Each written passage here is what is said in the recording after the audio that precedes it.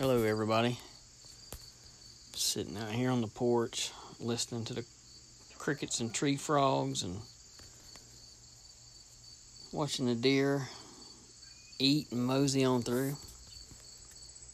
But today I had a good day. I got to go hang out with a good friend of mine, and we talked about some things and some challenges that we have in our life. And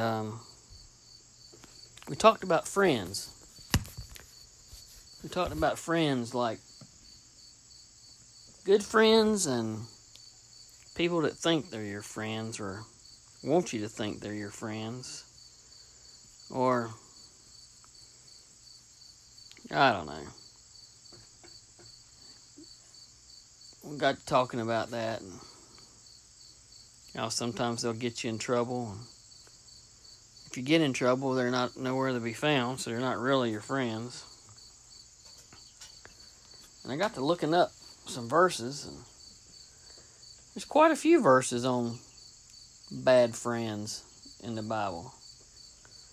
And I was wondering what the Bible said about having bad friends, because, we sometimes have bad friends that get us into trouble or don't respect us. You know the ones that don't respect you, right? Like if you're trying to quit drinking, or you're on a diet, or quit smoking, and these are the friends that are, oh, go ahead. Just go ahead and take one. It won't hurt you. One won't hurt. Just take one drink, or here, just take one hit off this cigarette. You'll be okay. Have another slice of pizza. 14 slices. That's okay. Those are not good friends. As a matter of fact, let's read what Proverbs says about it. Proverbs 26, and I'm just going to use 23 through 26 because there's some good ones in here. But it says, smooth lips with an evil heart are like glaze on an earthen vessel.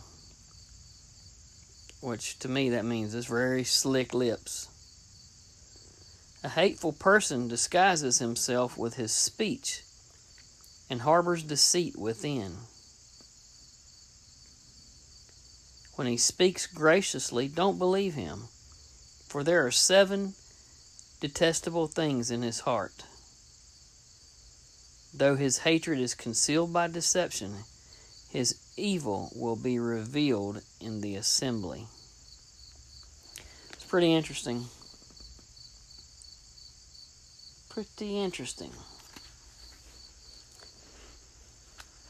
And there's a lot of truth in that, right? They disguise themselves with their speech. I've seen some smooth talkers in my career, in my life. Smooth talkers.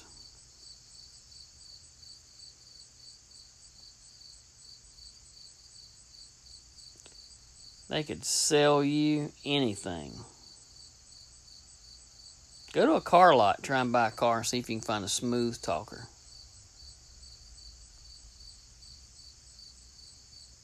There are some smooth talkers out there. I don't know why. The gift of gab and deceit. And just think of what they'd do if they could use it for good. One of the best considered motivators of speech, best communicators of the 20th century was Adolf Hitler. He used the power of speech to motivate people to do terrible things. So if you've got friends like that, oh man, you might want to think about changing your friendship list. The other verse I have is Jeremiah 9, and it's 2 through 9. And so let me read 2 through 9. If only I had a traveler's lodging place in the wilderness, I would abandon my people and depart from them, for they are all adulterers, a solemn assembly of treacherous people. They bent their tongues like their bows. Lies and not faithfulness prevail in the land. For they proceed from one evil to another. They do not take me into account. Everyone has to be on guard against his friend. Don't trust any brother, for every brother will certainly deceive, and every friend spreads slander. Each one betrays his friend. No one tells the truth. They have taught their tongues to speak lies. They wear themselves out doing so. You live in a world of deception. In their deception, they refuse to know me.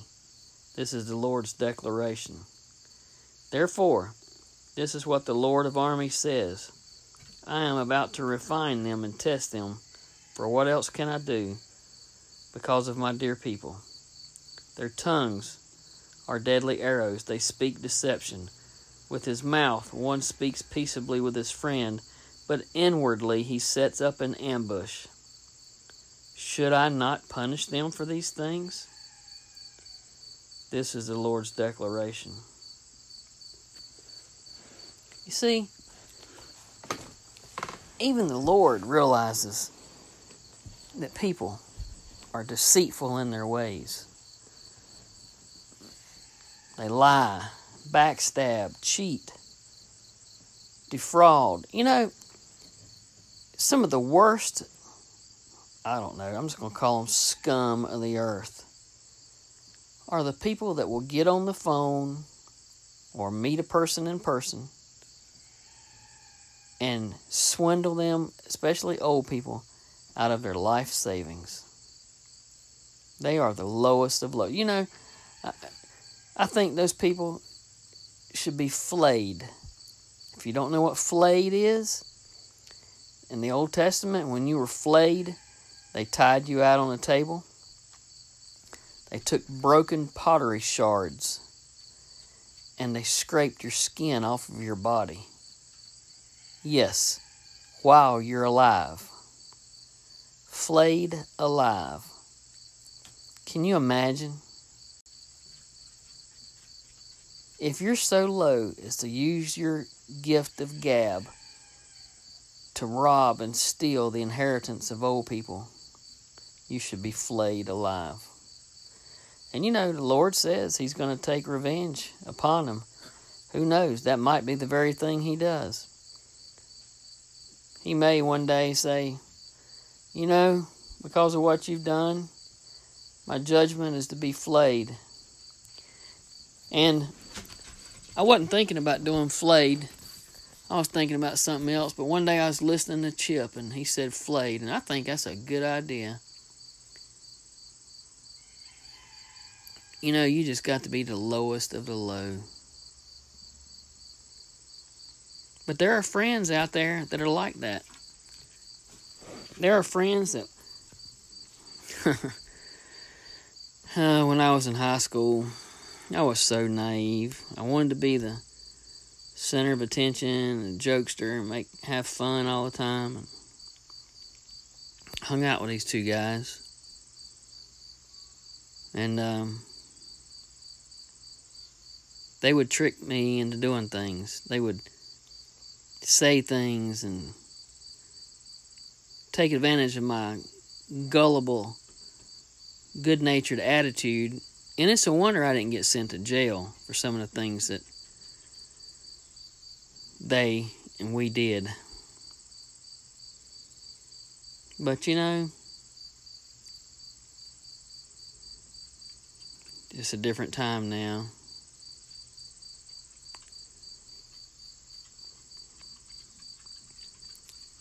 You need to surround yourself with good friends. Sadly, sometimes we don't really know who those good friends are until we go through a crisis. You know, if you get really sick And the friends that are closest to you don't ever call and check on you or come by. And the ones that you kind of kept on a distance, they're the ones that step up to the plate. They're the ones that call and check on you and bring you things. That's how you tell who your friends are. And that's how you weed out your friends list. And you know, I know we joke about it a lot, us guys in the military, but it's pretty dad blame true. Military brother calls you up, we usually don't say, ask many questions. We just ask what we need to bring.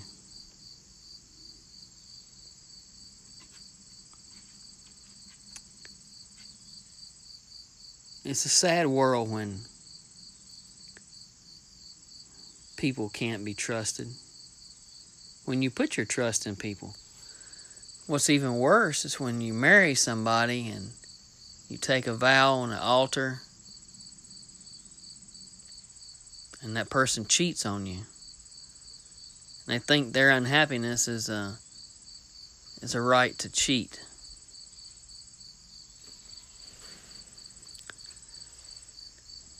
You know, it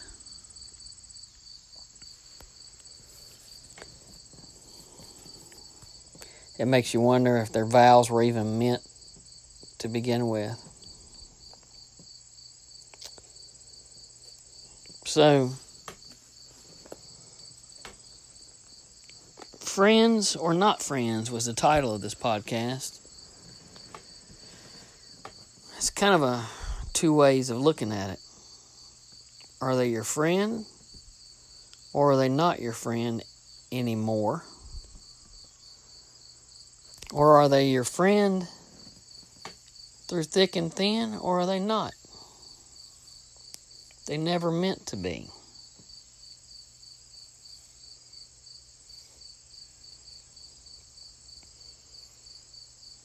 You know, what kind of friend is it? You think if you're in a wreck or get shot or something, are they going to run? They're going to scream? They're going to panic? Or are they going to stand there and try to save your life and call 911? Doesn't matter if they can save my life or not. If they stay with me, that's a friend.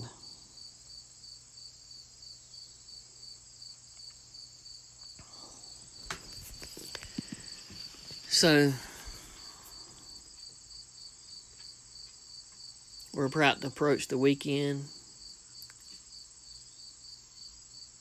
I hope everyone is being safe and doing well. And think about your friends this weekend. Are you the kind of person that's surrounded by bottles all weekend and can't remember it on Monday, but you don't like that life you're living, but you think, well, these are the only friends I've got? No, they're not. Your other friends that are more faithful are waiting for you to make a decision to step out. You see, a lot of your friends are there for you. They can throw you a life jacket or a life ring, but you have to be the one to grab hold of it.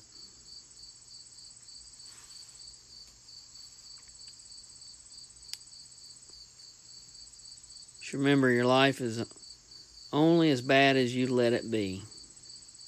Only you can change your situation. This is Pastor Chip. God bless everyone. Be safe. Pray for this country. Pray for our soldiers in Afghanistan. Pray for the lost. Be safe. Everyone be safe. God bless.